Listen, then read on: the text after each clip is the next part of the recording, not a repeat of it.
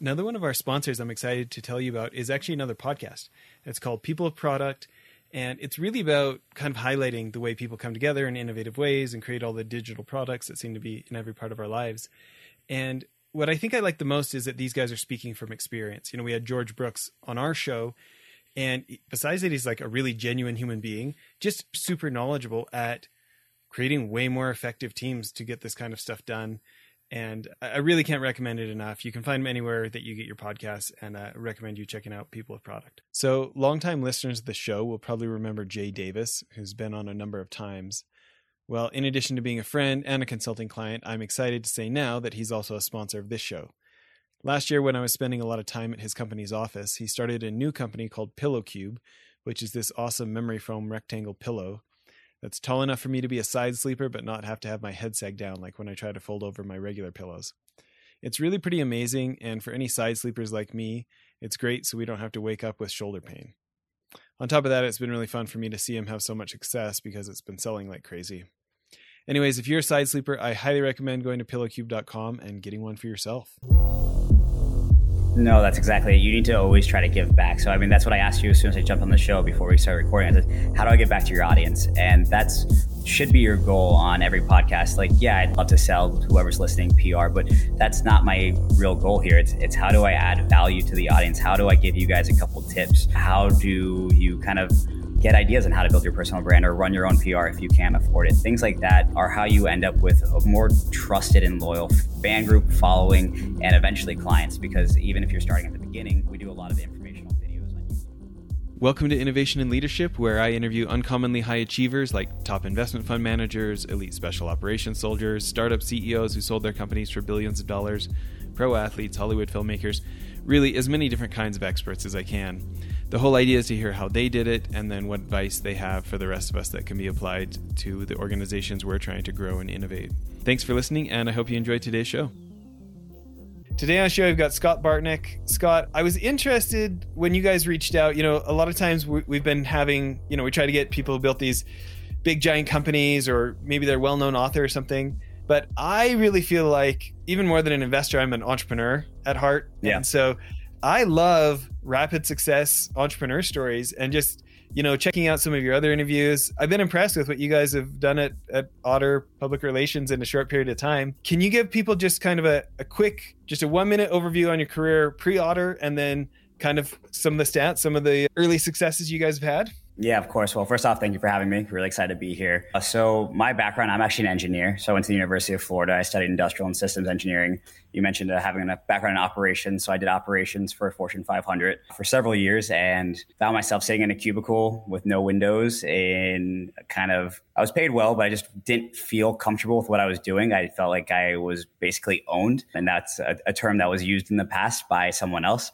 And that wasn't why I went to school or got this great degree. And so from there, I really started pursuing e-commerce. With e-commerce, I was playing around and really just learning. But my goal was to use my engineering degree to kind of eventually help people, do some consulting. And it just never really took off for me. The e-commerce did. So I started doing well. I spent a year traveling Asia and building e-commerce brands, and really enjoyed that. I did a little bit of consulting, which I was towards the end, I was starting to get into it. But when I came back to the US right before COVID hit, my buddy who was really big into marketing, he's actually a medical doctor. So he's a DO. He started a marketing company and said, "Hey, Scott, come join me. Like, I need someone to really build the operations for me." And once we tag teamed, it was basically the beginning of COVID. We went from 0 to 30 employees in 6 months. And now we're doing about $250,000 a month, and just have had massive success. Pretty much, it almost felt like out of nowhere. But with that, we're dealing with all those growing pains of me with only a couple of years of corporate experience and him with no corporate experience and a medical degree. So we're all contracts, legal things. There's all those things that you just rapid fire, even learning how to pay people properly and make sure you're documenting it and the taxes. It's been a crazy journey, but it's been really cool to see the growth, and we're hoping to kind of 10x it in the next year. And did you grow up out in Orlando, or where did you grow up? I did. I grew up in Orlando. I went to a local high school down the street from here, went to the University of Florida, only 2 hours away. But then when I went to my Fortune 500 company, I was in their leadership development program. So they moved me around every year. So I've lived in 10 different states. I've lived in Asia for a year. I've kind of done that. So when I moved back to Orlando, it was the first time I'd been here in about 11 years. So it was pretty cool. That's fun. So who is the ideal client for Otter PR? That's a good question. So really we're looking for anyone who's had success already. So it's hard to, a lot of people come in and we get on the phone with people and they're like, oh, like you're going to help me become successful. And that's really not what PR is. It's more of a branding, storytelling position. So after you've done something like this podcast is, if I was a new entrepreneur, you wouldn't want to talk to me because there's no story to be told yet. So with us, we need someone who is willing to share a successful story or is really doing something innovative. So we're looking for CEOs, executives, doctors, leaders in their industry who want to be quoted and kind of build that speaking kind of persona where they're really just considered that expert and that go-to person in the industry. So for me, my goal has really been around e-commerce. So not just marketing and PR, but really how to sell things online and how to build that kind of strategy. And I've tried to build into my operations to that. But anyone who is trying to, again, just position themselves as a leader in the industry is kind of our ideal client. Yeah. I think about this space and like I got in Forbes a couple times last year and it's fun, but not everybody knows what to do with that. Like it's a good ego hike for a minute, but then how do you actually turn that into business? How do you turn that into, enough repetitions that you actually do become a high profile expert? You're not some guy that had a quote once, Yeah. And, whether it's books or speaking gigs or consulting or just more inbound clients for any kind of business. Can you talk a little bit about maybe a bit of more of a holistic strategy? Yeah, that's actually a great question. That's one I've never been asked. It's really what do you do after you get the story out there?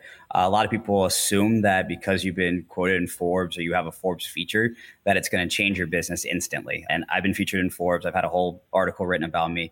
And it did a little bit, but what actually made the difference was the fact that I shared it. And I shared it to my audience. We shared it to my email list. But then I made every single friend that I could connect it with, and I asked them to share it because I was so excited. But it wasn't that I was excited. It was that it needed to be seen. And it needed to be seen by my network or my extended network, because there is a better relationship by people kind of referring you. So you're basically taking the credibility of Forbes. They've kind of loaned you some trust and credibility, but then you're also asking your friends to also give you that credibility by sharing it. And I think that's the magic where for us and for me, I've seen the biggest impact is all the clients that I got from that Forbes article. It wasn't really the Forbes article, it was that a friend shared it and then I had the credibility of Forbes. So it was both. And we tell our clients things like putting the links on your website, having a media kit. I put on some marketing emails, put as seen on in the bio, just so people are going to kind of have that credibility and trust. But again, a lot of the marketing that we do is on a branding play. So really just building trust and credibility is the strategy, but you have to get traffic to that. And so there's a whole bunch of other ways to get traffic that are still important and to make it a full strategy. That's great. So what do people not understand about the PR business and engaging a PR firm? Yeah. So I think I kind of mentioned this already, but a lot of people come in looking for a magic bullet. And I think that PR is really once you've already had some success, because again, people will think that PR is lead gen. And in my opinion, lead gen is a very different part of marketing. Some PR can be lead gen, especially when you're focused on local newspapers and local radio and local TV. Those, in my opinion, are a little bit more lead gen. But if you're doing a national campaign, a lot of times it really is more branding. And so we really coach clients on the fact that when you're at this level, our focus is branding and conversions. So if I was working with someone like you or a hedge fund manager or someone who needs to bring in funding, what we're doing is helping them build trust for their story. So if you're asking for $20 million for an investment, it's really hard to give that to you until I saw you're on Bloomberg. So until you've been on Bloomberg, until you've been on Forbes, until you've been on these top sites that kind of give you a lot more trust. And then people look at it and they're like, okay, it's basically making all that information public. It's the social proof that goes with your story, because you can say, hey, Scott, you're a great guy all day. But you see the blue check that I have on Instagram and then you see my Forbes feature and they're like, all right, maybe I do want to work with Scott. Like, let's see what he has to offer. And that's probably what got me on this podcast. And that's how we help other people kind of take that to the next level. Yeah. So what's an example of what that looks like? Taking it to the next level, it's step by step. So we'll start off with a lot of clients that start from the beginning. And so usually what we do with a client is we'll get them a couple of feature articles. So we'll pitch contacts that we have really good relationships with that are going to let us, what I call, and I'll give you the sales pitches, I call them a fluffy article. The article is more about you. It's more about the company. It's really kind of written in a promotional way. And we're able to do that because we built a lot of relationships with journalists and editors who will allow us to write something that's maybe not the best story, but it gets a lot of information out. And so that's how we start. And I think that's a really good kind of ground laying platform. But from there, we want to start with the more organic kind of storytelling and really trying to get you to fit into current events. So if there's a big kind of financial trade in real estate, then and it's kind of becoming public information and it's on CNBC and it's on Fox, my goal is to get you quoted or to get you interviewed about that because you're an expert in that industry. And so that's the trick of really taking you to the next level.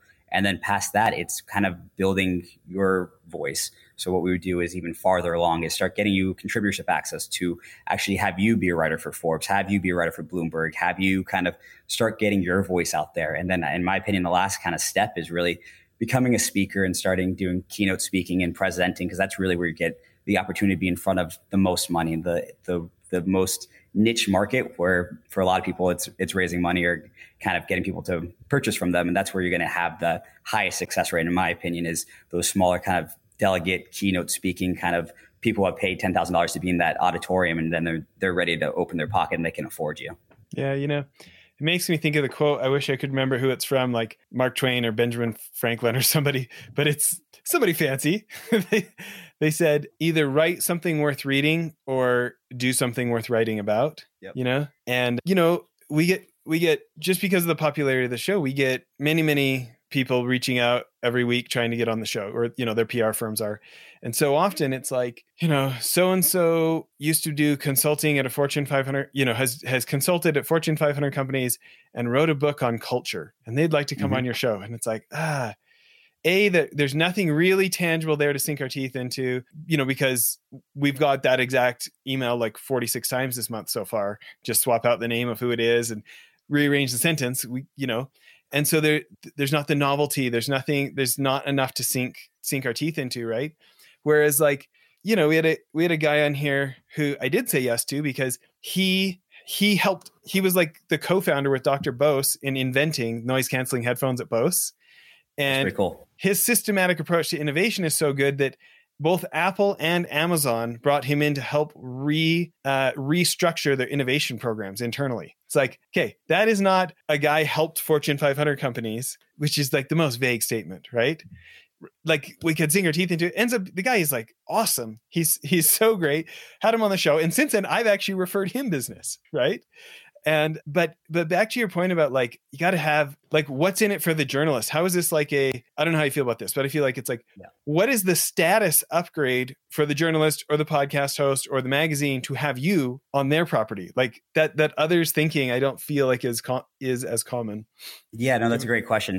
So basically I perceive it and I tell people that there's a currency. So in my opinion, everything I'm doing every day is sales. But when it comes to pitching you have a currency to the journalists. So journalists are looking to get views. They're looking to get clicks. They're looking to build a portfolio and an audience, because at the end of the day, these sites only succeed on most of them advertising through views. So you have to have a good story that is relevant to their audience. And so really, I view it as your currency is going to either be a really great story or you've built a really good audience yourself. So I have a larger Instagram and I'm verified. So a lot of times I'll get on shows just because of my personal audience. And so, but again, the currency to you or to the podcast is that then I'm expected to go share it and help drive traffic to that to build the podcast more. So that's a technique that a lot of hosts use or magazines or things like that. But part of it, especially with getting the story out there on bigger scales, is making sure that you're adding value to the audience. And that's how you get on TV. So I mentioned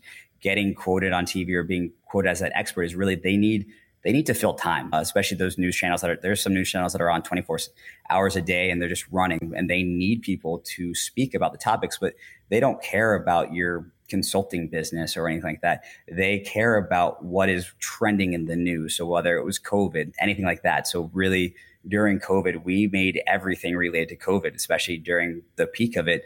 And we have one of our big successes COVID related. We've had two that were just massive, or three. The biggest one was actually an artist who she started doing virtual tours because she was going to go bankrupt and she had to sell her art, and she had a gallery in LA. So she got an LA Times. But the whole thing wasn't about her art or her going bankrupt. It was about her transitioning her business to Zoom tours to still engage people. And she made it a whole experience. So they would have wine. She'd even send wine to the people before they went on there, and she'd walk them through and made it fun. And so that story was interesting to the LA Times because it was just kind of heartfelt. It was something that people were currently doing to try to pass the time, but also how businesses were adapting to COVID. And so the reason why it went up there was basically the word COVID. It had nothing to do with anything else but the fact that we were able to make it relevant and make it worth interesting to the audience at the time, because that's what anyone was ever reading about. I think about one of the guys that I look up to for this stuff, and I pitch his stuff to people all over the time just for free. I should get a commission, but I pitch him to people all over the time because I feel like he paid the price to understand how to play the game. So his name's Brendan Kane. He wrote a great book this year called Hook Point. His previous book is called 0 to Million. I don't know if you've heard of that one, but he'd been in it. Maybe you know the story already, but he'd been at big Hollywood studio and helped them figure out how do you get like 100 million people to find out about a movie in 100 days, right? Like, how do you really break through the noise? Then he helped ramp up Taylor Swift's social media and Rihanna and Katie Couric. When she went over to Yahoo, he helped figure out how to get her videos millions of views when they weren't getting those, So then he decides, I don't want to be behind the scenes anymore. I kind of want to be out in front. And instead of coming out with a book of how to do testing and optimization of social media, he's like, the world does not need another social media consultant. Like, nobody cares about that book. Nobody's going to pick that book up. But he knew that he could work out how to get 1 million followers in 30 days. And he's like, this is a pre-made story. Journalists, I'm going to make the journalists look good to have a sensational story like that. And so he went to a publisher ahead of time and said, hey, if I can do this, will you give me a book contract? And they said, yeah. And then so he does it, right? Gets the book done, 0 to million. And you can imagine like how easy this is for so many journalists. Like, so-and-so expert can come on your show and talk about how to go from 0 to 1 million followers in 30 days. Like, it's a pre-made story. It gets attention. It's novel. They haven't heard it before, right?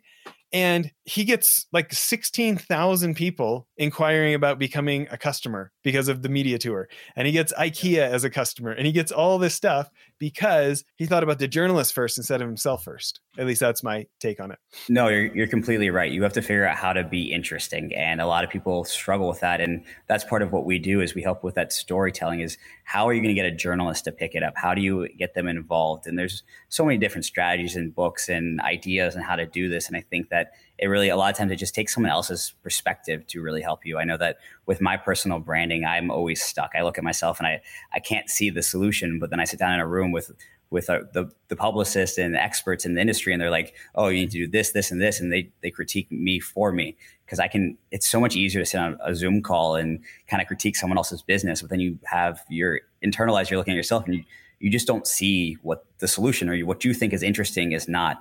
We deal with a lot of clients that are very passionate about their business, and they don't understand that we have to tell the story differently than what they're passionate about because the media doesn't care. And you got to figure out how to really talk to the media. So you absolutely right. And that's a great point is you need to tell your story so it's going to be picked up by a journalist. And it's broken down to basically a pitch is how are you going to, in 3 or 4 sentences, how are you going to grab my attention and make me want to write your story? And that's really the strategy. Yeah. I've got, maybe a little over 30,000 social media followers if you add them all up.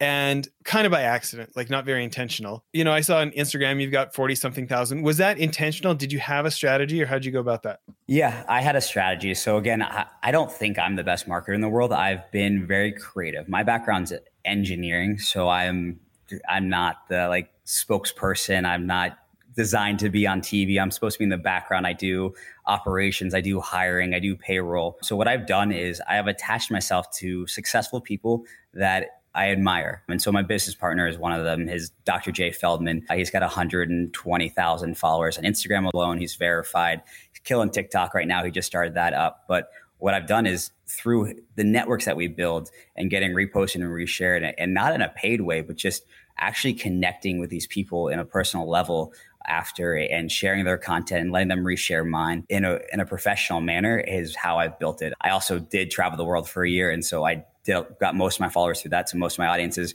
more focused on travel than e-commerce because that's what I was really focused on at the time. But in my opinion, the best way is just connecting with the right people and building valuable content. It's this, again, same way as you're pitching the media is how is your audience going to engage with content and how you're going to get it out.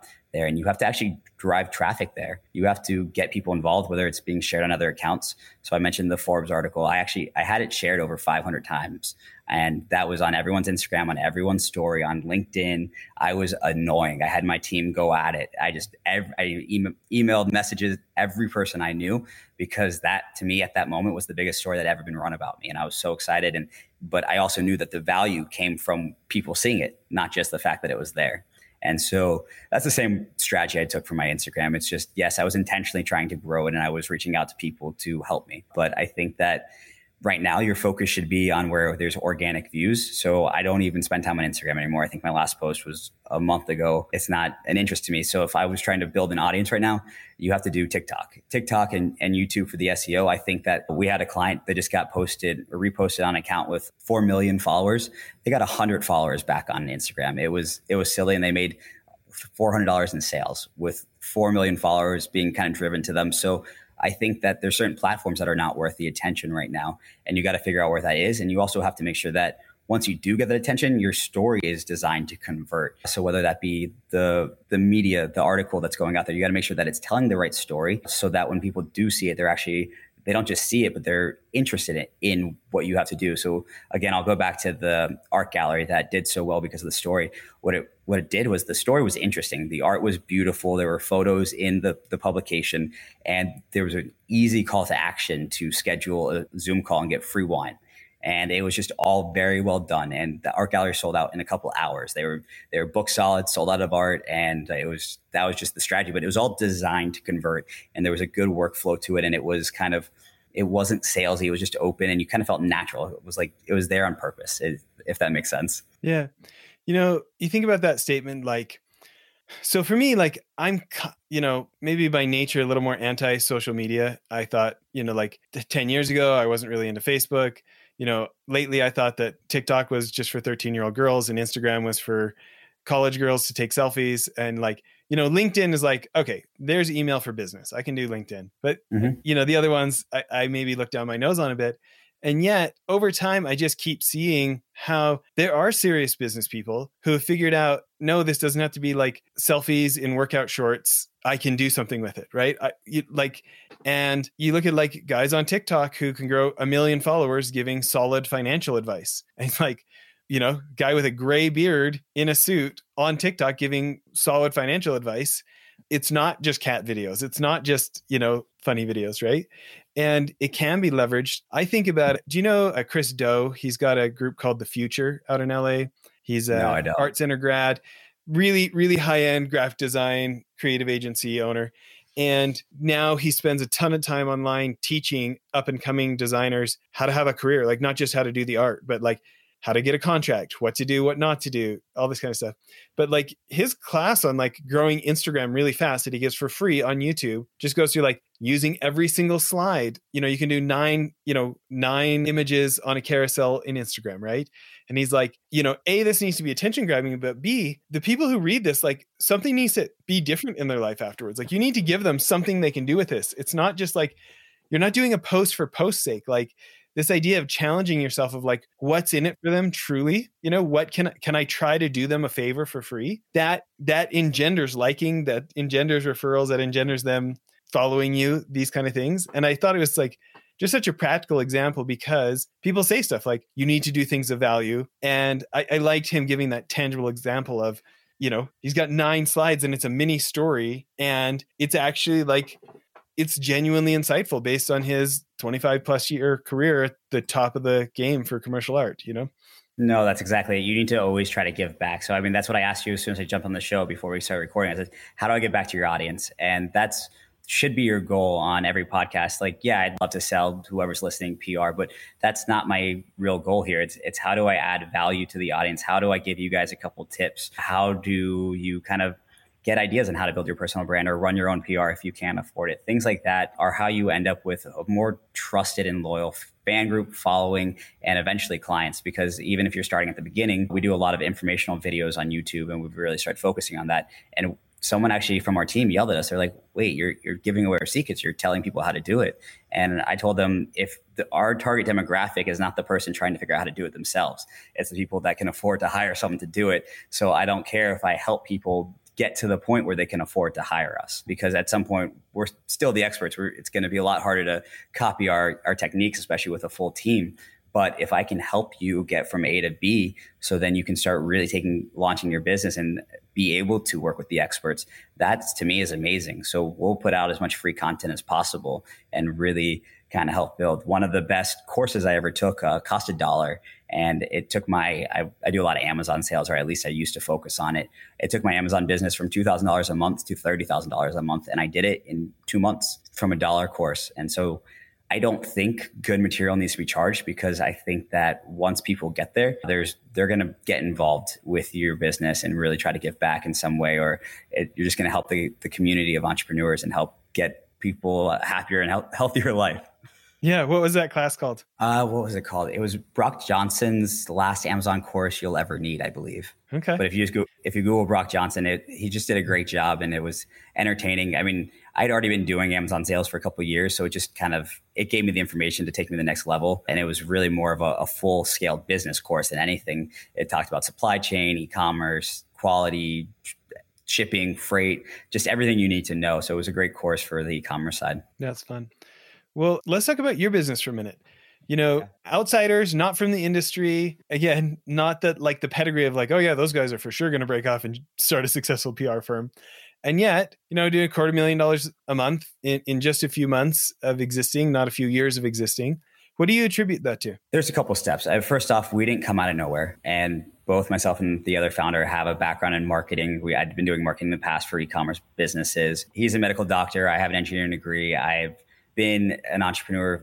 I'm going up my 4th year. So even though the company is only 8 months old, there was a lot of work that went into getting us here. And I think that part of what it is it's really the branding. So in my opinion, there's 2 things. There's getting traffic to your site and then the ability to convert that traffic. So for us, we started off just with email marketing, cold email outreach through LinkedIn and things like that. But the goal was figuring out how to actually tell an enticing story that would get someone to open their checkbook. And for us, it was just a lot of testing and figuring it out. And we started our service at $500 with no case studies. Now we charge $5,000 and a lot of case studies. But part of the goal and what we learned is every time we raised our price and things like that, we had to learn how to make sure that we were leveling up. We were converting at that level. We were making sure that we were adding value.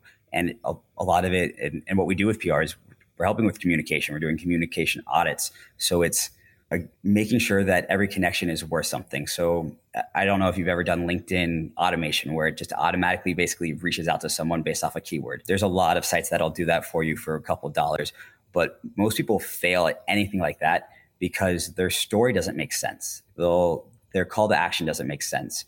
There's no engagement. So one that I've actually seen that's really cool is I get hit with these automations all the time. People will message me, but one that I got that I loved was someone actually pitched me and they said, hey, I have this entrepreneur podcast. Would you like to jump on? We do 15-minute episodes. Like, I'd be happy to host you anytime.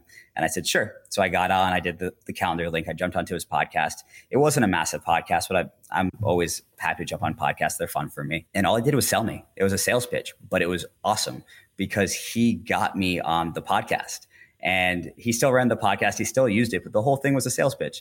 And he had the opportunity to talk to me and tell me his value proposition in a very clean way. And it was just designed to convert. So the whole workflow was beautiful. And I'm sure he converts like crazy with that, or at least gets a lot of people interested in the podcast. That's right. I mean, there's obviously danger there of people feeling like a bait and switch, right? No, absolutely. But at the same time, like, it's actually been really great for me of like, I connect to people who wouldn't take a cold call from me and actually connect with them on the show and become friends with a lot of the guests. And some of them have become investors in our fund afterwards. But it was like this like non-threatening way to get in touch and to get connected. And then the other thing, because I do enough of these, I don't need to land everybody. Like, I don't have to pitch everybody. It's like, who do I have a natural connection with? Right. Yeah. And so probably most surprising to me is how often after an hour-long conversation with somebody, and there's somebody like, you just get them like, oh, they're an entrepreneur. They like, you just click.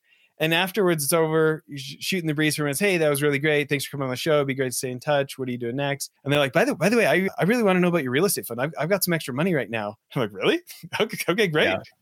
Let's do a call, But it is that like personal, genuine introduction that doesn't, it's not some cold LinkedIn pitch that we all ignore, right? Yeah, you want to actually connect with people. And I think you're right. And that's more the message I'm trying to say is you want to talk to someone. You want to give them value. And it's the same thing with marketing your Instagram or your YouTube or anything like that. What does that person need at the moment? And that might be an audience on your podcast, or that might just be, who knows, but you got to figure out what they're looking for. And I think that's been a lot of our success is looking for what people are looking for. And a lot of times with marketing and PR for us, we've done two things different that most people don't do. One, we don't do long-term contracts. So we're not locking people into crazy long-term contracts. If you deal with most companies, they're going to put you in at least a 6-month contract. And the other one is guarantees. I think that for a marketing company, it's hard to guarantee placements and guarantee that we're going to get the story out there. But if I'm going to ask you to spend $40,000 with me and I can't promise to give you something in return, that to me, that's just mind blowing. There's just no way all that money went to nothing. And there's so many stories like that. The first marketing company I hired, I made one sale for $150 on a $20,000 investment. And I was locked into a contract. I could not escape. I talked to my lawyer. They were going to sue me for breach of contract if I exited. It was just a whole mess and almost bankrupted my company at the time. But to me, it was a massive educational piece of so many things I did not want to do to other people. And so for us, that's a big part of our messaging and our story and our success are those guarantees and the lack of long-term contracts where and I tell clients this, I'm like, my goal is to earn your business every month. And if we can't do that, I want you to leave. And that's how business should be run. There's so many people that they want to offload the risk. They want to offload all the risk, right? And as a result, they're not as magnetic, right? Yeah. And I actually have to yell at my business partner, Jay. Every once in a while, I'll read stuff and I'm just like, you can't guarantee all of that. Like he's guaranteeing like TEDx speaking. I'm like, we can't guarantee that to everyone. And he's like, no, we'll be selective. So there's always that line because there are things that are just really hard to do. But you need to work with someone who's confident enough in their skills to give you some promises. And I don't work with marketing companies who can't give me some promises in the terms of metrics or sales, even if it's small numbers, even if they're like, all right, well, if you give me $10,000, I can promise you $8,000 in sales for a loss. If you can't tell me that I'm going to make some of my money back, I'm not going to work with you. And it's just how it should be in business. If people invest in your fund, you don't tell them they're going to lose all their money. Obviously, there's no guarantee, but you're using historical information. You're using a whole bunch of data. You're using projections. You built a pitch deck. You're telling them what should happen and you have information to back it. So you're doing everything you can to give a promise or a guarantee, even if that's not a written guarantee, because obviously you can't do that, but you've got to get as close as you can. So tell me this, going from $500 a month to $5,000 a month, was that about a year time frame? How long was the time frame for that tenfold increase? Oh, for our prices? Yeah. Yeah. So we started pricing at $500 for the first 2 months, and then we slowly started moving it up every month. And what happened is actually in about July of last year, we went from $20,000 monthly revenue to $100,000 in July. We had to hire 30 people in a matter of 15 days. And it was just a mess. And so what we had to do is we had to raise our prices. It was just, we couldn't take any more clients, and they were all good clients. We were getting great success, but we were just growing too fast. And so we had to increase the prices to slow down the funnel. And that's really, during that time period, that's where we did most of our increases. And we've actually done a couple recently where part of what we're looking for now is not to necessarily grow the business by raising our prices or to grow our margins. It's actually to bring in better clients. And basically people that have bigger pocketbooks, their stories tend to be bigger. We're working with bigger companies and we're getting more consistent success with these companies who have the track record and the history, and the owners are a little bit more professional and they've been here before. So there's a little bit less training and work on our end to go get that story out there. And then when we do get them the TV interview, they don't bomb it because they're polished. They've been there. It's not their first rodeo. And so it makes our job a little bit easier. So what we're finding is every time we raise our prices, our sales stay about the same, but we're attracting a better group of clients. And part of the struggle is figuring out how to convert at that new price. So for us, converting $5,000 a month for a client and jumping that to $10,000, we have to change our language, change our communication, change our strategy to then kind of level that up to more of a larger business and really a different persona. Yeah. So let's talk about that.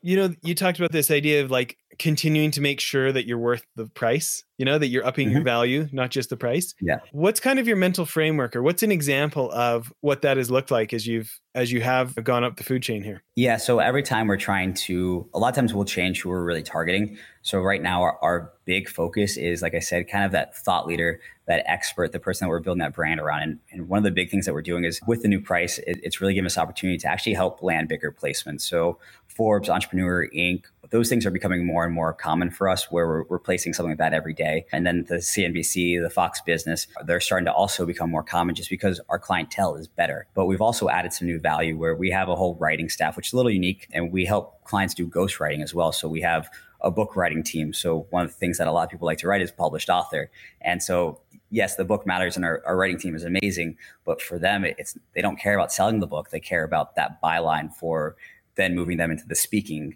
So it's that contributorship, it's that published author, that's that speaking, that's really the next level. It's that personal branding. So we've helped with that. We've helped people get verified with, which is basically, it's just press. So what we'll do is we'll have a strategy focused around getting them the right amount of press and get them in front of the right people so that when they do apply to Instagram views them as a celebrity. So there's a lot of things like that, which have really kind of flipped the switch and really helped us add a lot more value, but similar, it's just a different story. We're just kind of changing it and changing how we're approaching it. So that's what we've done to kind of elevate to match that price. Yeah. When you think about this idea of how books play such a role, it's interesting to me because I think very often like getting the information over a podcast or over YouTube might actually be more useful to somebody and more learnable. And yet the book is the one with the cachet. I mean, it's been interesting on this show how often we have somebody who David Cody, he grew Honeywell from like 20 billion to 120 billion, right? But when he retires, he still goes and writes a book. Like, shouldn't that reputation be enough? But I didn't know his name. You know what I mean? And now there's a lot of like Wall Street analysts, because I do alternative investments, real estate, stuff like this, right? So I'm not constantly glued to a Bloomberg terminal, or maybe I would have known his name. But like in the wider world, he still needs avenues to get the word out, because whether he wants to volunteer for charities or be on boards or speaking or stuff like that, the guy who grew Dunkin' Donuts from $1.5 million to 11 billion, right? He had this book called From Around the Corner to Around the World. It's a great book. Bob Rosenberg, I really like the guy. I've had him on the show a couple of times, but he still goes and writes a book, and it's interesting to me, like just what a leverage point a book is. And then if it's a good book on top of that, it could be a significant leverage point, but just a book can be really significant, right? Yeah. So what we do, it's all about personal branding. So a book is part of our turnkey solution. Is there's certain things that we think you need to be that expert beyond your business success. So it's to be that keynote speaker. You want all of those. They're little check boxes that help. It's like graduating college. Like you need to take certain courses, you need to do certain things, you need to master certain kind of strategies. And part of that is, in my opinion, a book. I wrote a book 4 years ago, right as I was starting my entrepreneurial journey. I'm not even going to say the name. It's not well written. I'm severely dyslexic, should not have been writing my own book. Eventually I'll have it rewritten and ghostwritten by my team. But for me, part of it was just a check mark. It gave me certain things and certain credibility to walk into the room and be a published author. And it gave me, as simple as a Google Knowledge panel because of the book. It links to all of my information. So you Google Scott Bartnick, you see I have a wiki page, I have a Google Knowledge panel, the feature on Forbes pops right up. So they're just all the little check boxes that people look at when they're trying to decide if they're going to do business with you.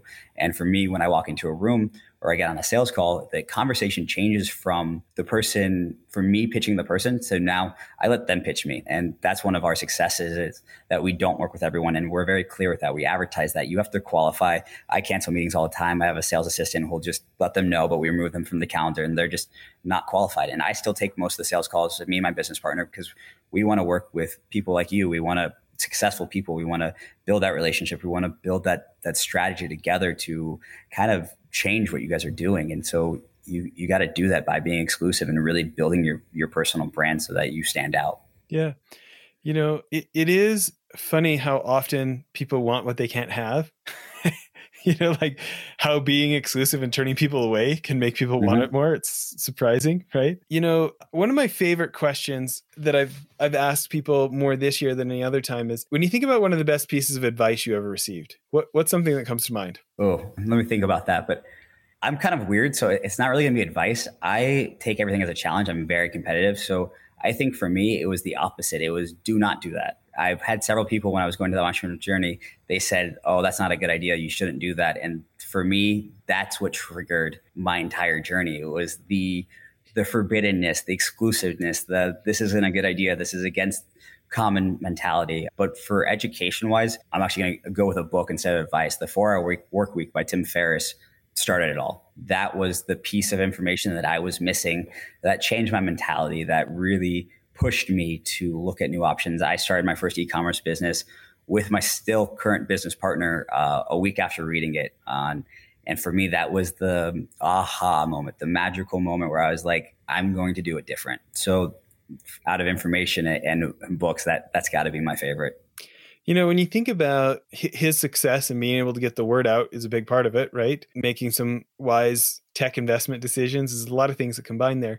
But, he attributes so much to the 80-20 principle. And I don't know if you caught his recent interview with Richard Koch, who wrote the 80-20 principle. But when you think about this idea of like hyper focusing on the very few things that make the most amount of difference and systemizing everything else, what's that look like for you?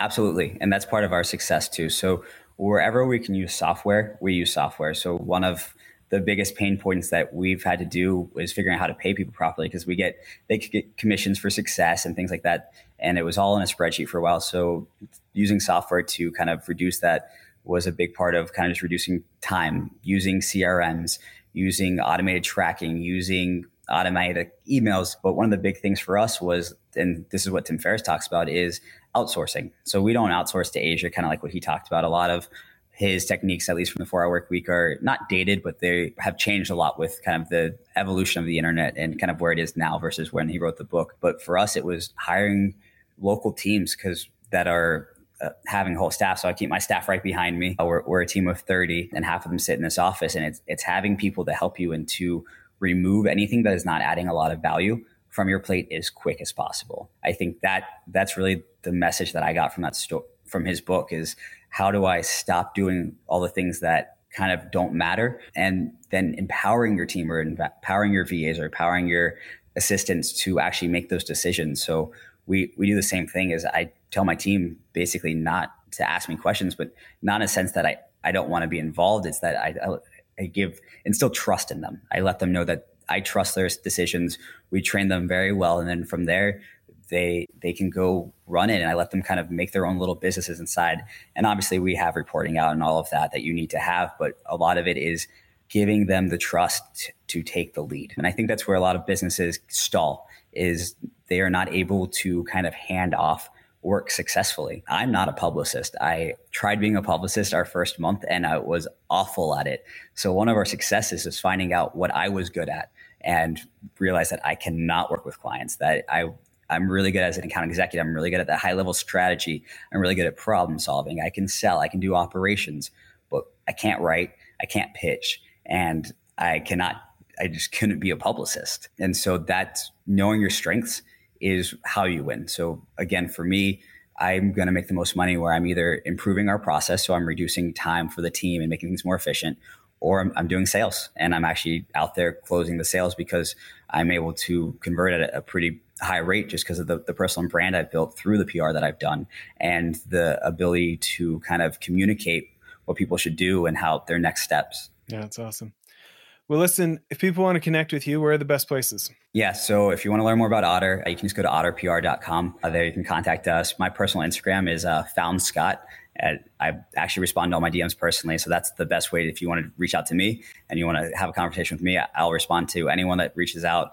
Happy to get on Zoom calls, things like that. I love networking and helping, especially inspiring entrepreneurs or people that are trying to build a brand. I'm happy to kind of talk with you guys, and never a hard sale here. It's just more of how can I help you, and I'll give secrets. I'll walk you guys through it. So reach out at any time. Very cool. Well, it's been fun to have you on the show here. Yeah, I really appreciate it. I enjoyed the talk. Bye, everyone.